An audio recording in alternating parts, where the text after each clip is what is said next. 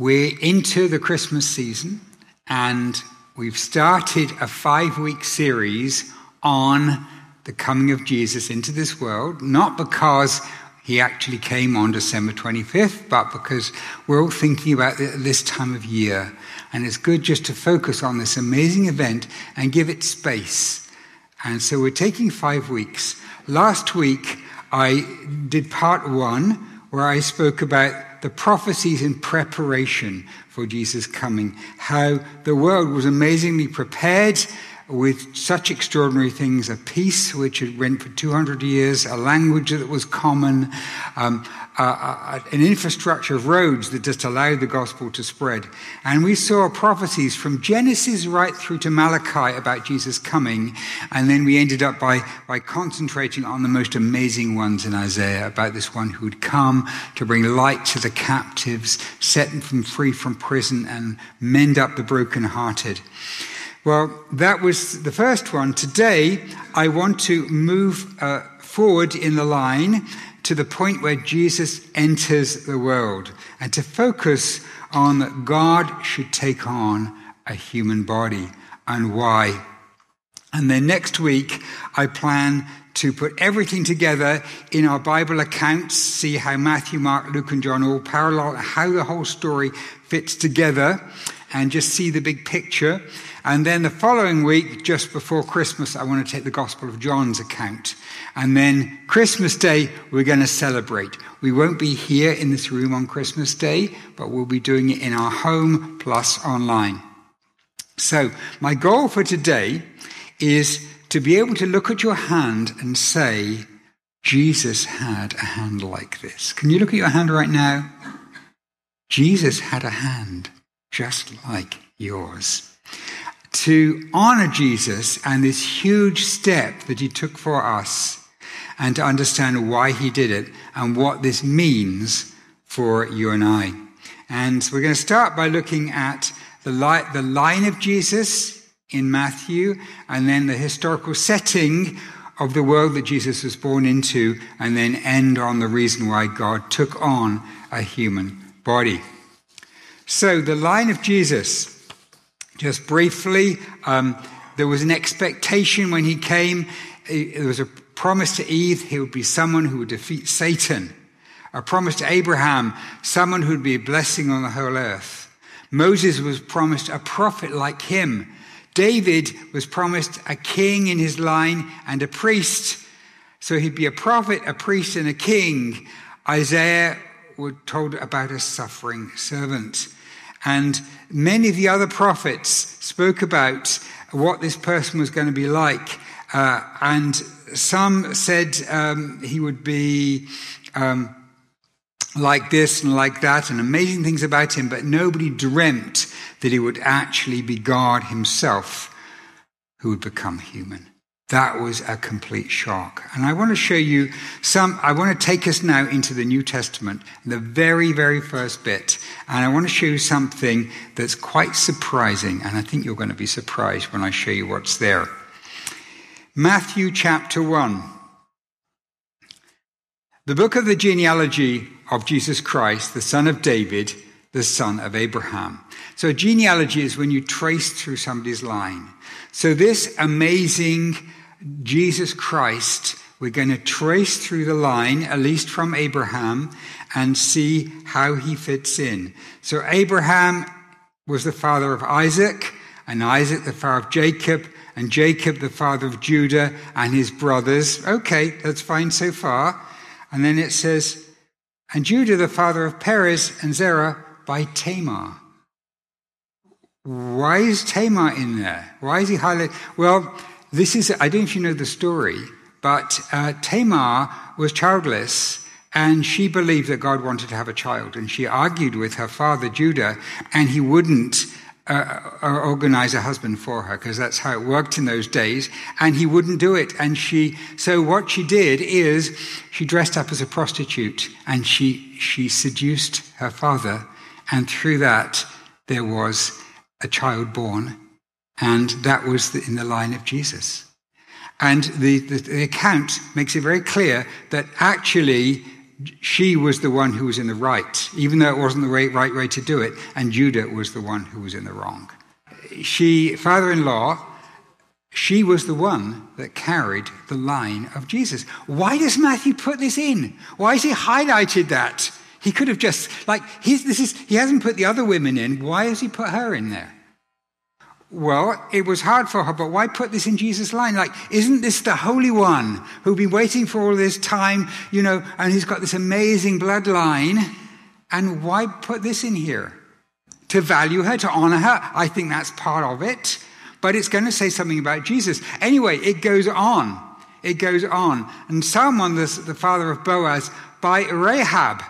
Well, Rahab was this amazing woman who risked her life for the sake of the two spies, that she could hide them in Jericho. She was a prostitute, again, but she turned to God, the only one in the entire city of pagans. She turned from paganism to God. She said she believed in God, and that's why she did it.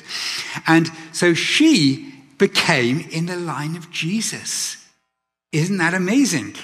And Boaz, the father of Obed, by Ruth. Well, what's special about Ruth? She was a Gentile. And in this amazing faith she had, no, I want to follow God. And she moved in to the land of Israel and she married Boaz and she became in the line. Can you see something that's happening here? We're having a very, very messy line here, a very messy line that he's coming from. And not just pure Jews, like a lot of people, he's more than 50% Gentile already when you look at the way things add up. But it carries on. Jesse, the father of David, and David was the father of Solomon. David had quite a number of wives. Which wife do you think God chose for the one that Jesus would come through? The one he committed adultery with and then murdered her husband so that hoping people wouldn't find out. That was the one that God chose. And that this poor woman, Bathsheba, she is the one who's actually brought in to the line of Jesus. And so partly I think he's honoring these women, but partly he's saying Jesus is coming into our messiness. He's coming in not just to be human. He's not coming to some bright, shining humanity. He's coming into the depths of what it really means to be human, to struggle and to be to have these challenges. And he's willing to go right into that place where we are, no matter what we've done, no matter what's happened in our lives. And so this is his bloodline. This is his DNA. This is who he is. He's from these people. So this is the beginning of Matthew, and I'm not going to continue with Matthew because I'd like now to talk about the historical setting of the world Jesus was born into. And I'm going to get Anne to come up now. I think that sometimes we have this idea that because it was such a long time ago, we can think of it as being a myth. It can be like some great story of Jesus coming, and we have these Christmas cards. And I want to take some time to underline that this is history. Jesus came into a real historical world. And so I've asked Anne to talk a little about the historical setting of the world that Jesus was born into. It's exciting, isn't it? I thought before I start showing you the pictures, just have a few points. Where did Jesus grow up? Nazareth, thank you. Someone's been listening to their Sunday school lessons or reading their Bible. Nazareth was a tiny little place. I mean, in those days, it's probably about 200 people, which sounds microscopic to us, but that's a reasonable sized village back then. That's that's not the end of the earth. But, we think of it as somewhere really, really, really insignificant. But just because it's not written down anywhere doesn't mean it was really insignificant. It was about 3 or 4 miles from a major, major city in Galilee, the city of Sepphoris. It's a bit like, if you said, oh, I live in Woodbridge, it's near Toronto. Well, no one outside of this area, and maybe some of you would have heard of Woodbridge, but we'll all have heard of Toronto. And so Nazareth was like that. It was just this short distance from Sepphoris. And so it was a very connected place. It was on a very thriving, complicated road system. It was a very connected place, even though it was small and don't hear much about it. Okay, so also, when Jesus worked with his father and his brothers, what did he do? He was a carpenter. He was a carpenter. Nowadays, if you were a carpenter, what would you do? I think roofers do roofing. Okay, you'd build things with wood. Now, but often I think we think of carpenters as doing, like, I had to have new steps down to my basement. I called a carpenter. We had new front steps built. We called a carpenter. But it was actually carpentry. Back when the Bible was translated into English, carpenter was the right word to use. Because in 1300, 1400, 1500, houses were built of wood. And if you were a carpenter, you built houses. So if Jesus was around today doing the same thing, he would frame your house for you. He's not putting up a shelf in your living room. Joseph and Sons were in construction. Now, the city of Sepphoris was this major city which Herod, and then later the Herod that came after him, so this is during the time of Jesus, they did major, major rebuilding work. They made Sepphoris into like the jewel of the north. This was like this major, beautiful city that they built. Well, if there's a little construction company just outside of Sepphoris, they were probably involved in the work. So probably Jesus was involved in actually building this city. So that's quite exciting because you can walk around the remains of that city now. One last thing. Can I show it? No, I've got that. Okay. One very last thing. When Jesus was born, Joseph and Mary laid him in a... What other word do we use? We also use the word, it was one of the verses of one of the songs, a bit we didn't sing this morning. People talk about, Jesus in his crib. Well, it's a crib now.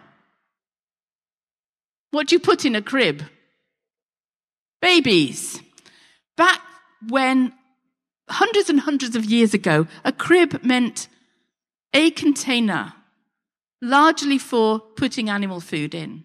It was the same as a manger. It was for putting animal food in, but it basically was just a container. So it's like we can people can get the wrong idea in North America. Jesus was laid in a crib. Well, there were no fancy little cushions around the outside, so he didn't bang his head on the railings, This was a little container full of probably straw, who knows what, but so don't get confused by the word crib. Okay, first picture. What are they? Tombs. These are tombs in the Kidron Valley outside Jerusalem. I'm showing you because that is exactly not the sort of place where Jesus was buried. Next picture. Now so what I'm going to do is just show you some of the sort of things that would have been around when Jesus was alive throughout his lifetime. So this is a synagogue. You can see you can't see the walls here because over time all the walls have fallen down, or likely people have just taken the stone away and used it to build other things. So you can see the outline of it, but it has these little benches around the side. Synagogue wasn't church. It wasn't like you came once a week to synagogue and you had a service. They were there on the Sabbath. They would read the Torah. There would be gatherings for things. It was used for other gatherings during the week. Sometimes even it was used as the local courtroom. It was used for a lot of things. It was a gathering place. It wasn't like a mini version of the temple. You didn't come to the synagogue to do your sacrifices. It was religious, and when Jesus was there, he was there on the day when they were reading the Torah, and he read to them, and then he went and sat down. So, next picture is... now then, synagogues were so important to the Jews that later on, this is slightly after the time of Jesus, they rebelled against the Romans. The Romans came and attacked them. The Jews retreated to this fortress on top of a mountain called Masada. And they needed a synagogue, so they turned one of the dining rooms into a synagogue. That's how important it was to the Jews that they had a synagogue. Next picture. And this is a close-up of the end of it. And just to show you, the sort of bench around the side and the steps. So when Jesus had finished, reading from the scroll of Isaiah, and he handed the scroll back and he went and sat down and he taught them, he's sitting on one of these benches. They didn't have like folding chairs like we do. You either sat on the floor or the benches at the side, and so he sat down to speak. I imagine he might have sat up a step or two so he could address people, but there you go. Next one. Okay. This is a rock with some writing on it. This is in the town of Caesarea, which you read of a lot in the Bible. People go to Caesarea, they come from Caesarea, things happen in Caesarea. And this is in the amphitheatre. Amphitheatre is like a big, sort of like a stadium, like big curved rows of banked seating. And it says, let's have the slide, unless you can read the Latin. Let's have the slide. Now you can see the Latin. It's basically, I'll try to read the translation. It's to the divine Augustus Tiberium, Pontius Pilate, prefect of Judea, has dedicated this. So Pilate, when this amphitheatre was built, Pilate dedicated it to Tiberius, who was emperor at the time. We read about Pilate, we read about Tiberius in the Gospels. Here's this thing. If Jesus went to Caesarea, if he ever happened to go to this amphitheatre, he would have walked past this rock. He would have been able to read that writing. These things this is just all real, real, real. Next one. That is, the Jews were they had all these laws about cleanliness and bathing, and that's just a ritual bath in Sepphoris. Next picture. And this is a street in Sepphoris. Now, the cobbly bit at the side is actually the street. And this mosaic-y bit is probably a corridor or like the walkway in front of the shops. So this was a really, really swanky city. I mean, even by today's standards, the bits of Sepphoris that are left are really, really fancy. Herod wasted no money on his reconstruction of Sepphoris, but what a fantastic place it was. I said about Joseph and Jesus could have helped build it. Next one. And this is the amphitheatre at Sepphoris. You can only see part of it. The whole semicircle exists. And this is like the local theatre. I mean, if Guardians of the Galaxy 3 was on, Jesus wouldn't go because he'd say, no, I'm the Guardian of the Galaxy. But this is where they'd show it. Okay, here's a tomb. This is a very famous tomb. About, where are we now? 20, 30, about 30 years ago, a little bit more, someone said, I found the tomb of Jesus' family. This one here. There's all these names written on things inside the tomb about Jesus and Joseph and someone called Miriam or Mary and all these things. And I mean, what are the odds of all those names being together in one place? I found the tomb of the family of Jesus. No. 1,000 times no. Number one, wrong place. Where did Jesus' family live? This is not in Nazareth. Number two, the chances of finding all those names together are like the chances of going to a graveyard here and finding people called Thomas or David or John Smith. I mean, they were really, really, really common names back then. And your chances of finding a tomb that didn't have any of those names are more remote than finding one that had all those names. So that's another problem. And they weren't rich.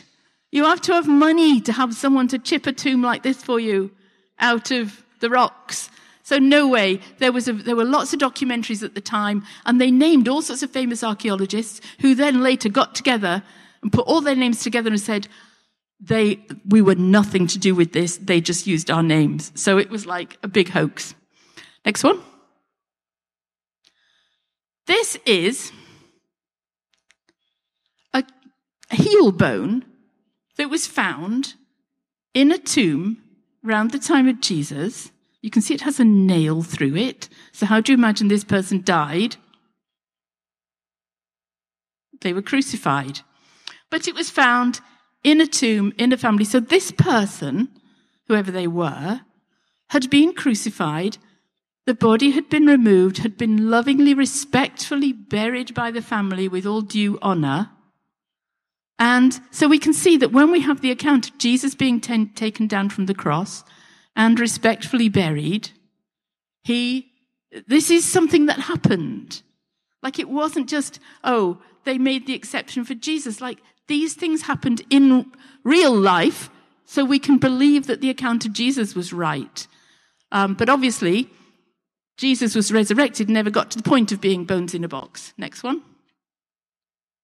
Now, this is a tomb from the time of Jesus, and what they would do is, like Jesus, you'd be buried in your grave clothes and laid on a shelf, which would be like in where that hole at the back is. I mean, these things are a couple of thousand years old, so they're looking a bit crummy now. And then when all the flesh had rotted away and you were bones, they would gather you up and put you in a box with your name on it. Or there may be several people in a box. There'd be several people's names on it. Or Jesus obviously never made it to that stage because he was up and around and walking. Next one. It's my final picture. This is a very fancy, they're called ossuaries. It's a bone box. This is a very, very fancy one. And this was found in a tomb, an intact tomb with loads of other family members. And the name on the end of the box is Caiaphas. Who was Caiaphas? He was the high priest. He was the high priest when? At Jesus' trial. And so this is Caiaphas. In this tomb, they found his ossuary, they found the one of his son, they found his granddaughter. Some of them, there was no longer readable writing on them. This is the family tomb of Caiaphas' family. There weren't any bones left in the box. These tombs got robbed, bones got thrown out, people were after all the goodies. But the actual man who oversaw the trial of Jesus ended up in that box. This is how real the Bible is. If Caiaphas is real, if Tiberius and Pontius Pilate are real, you're not suddenly going to invent this person called Jesus in the middle of it.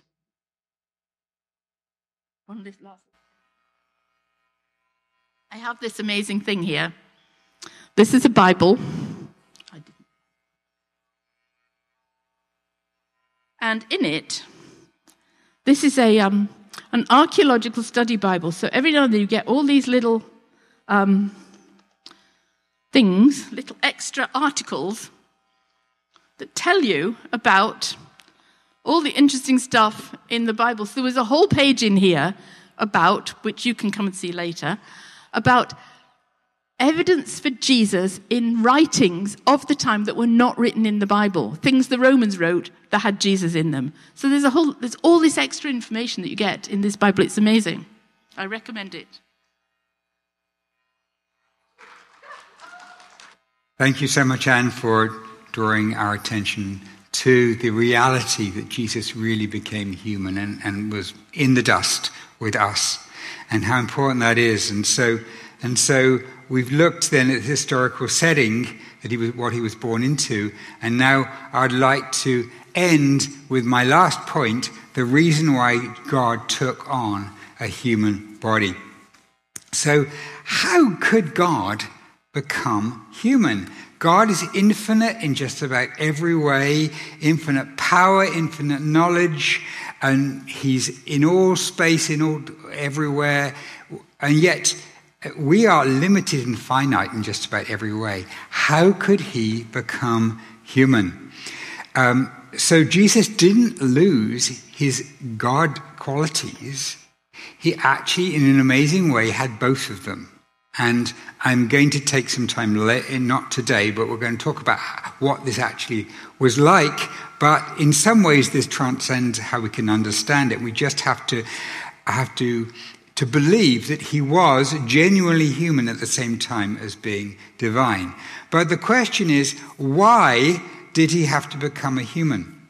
And my best kind of picture of this, which I'm going to start with and we're going to end with, is if a house is on fire and there's somebody trapped inside, and they're screaming for help and everything is flames, what does the firefighter have to do?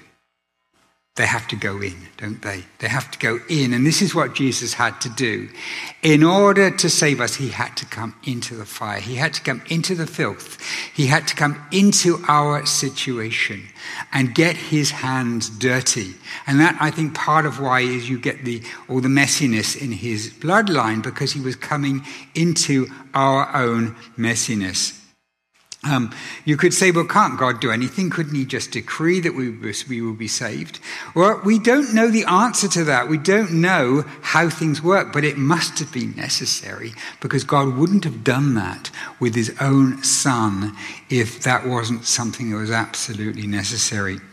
Now, I want to say that Jesus accomplished two things when he came to earth, a negative and a positive. The negative was he dealt with our sin. And the positive is that he set us free to new life and to victory.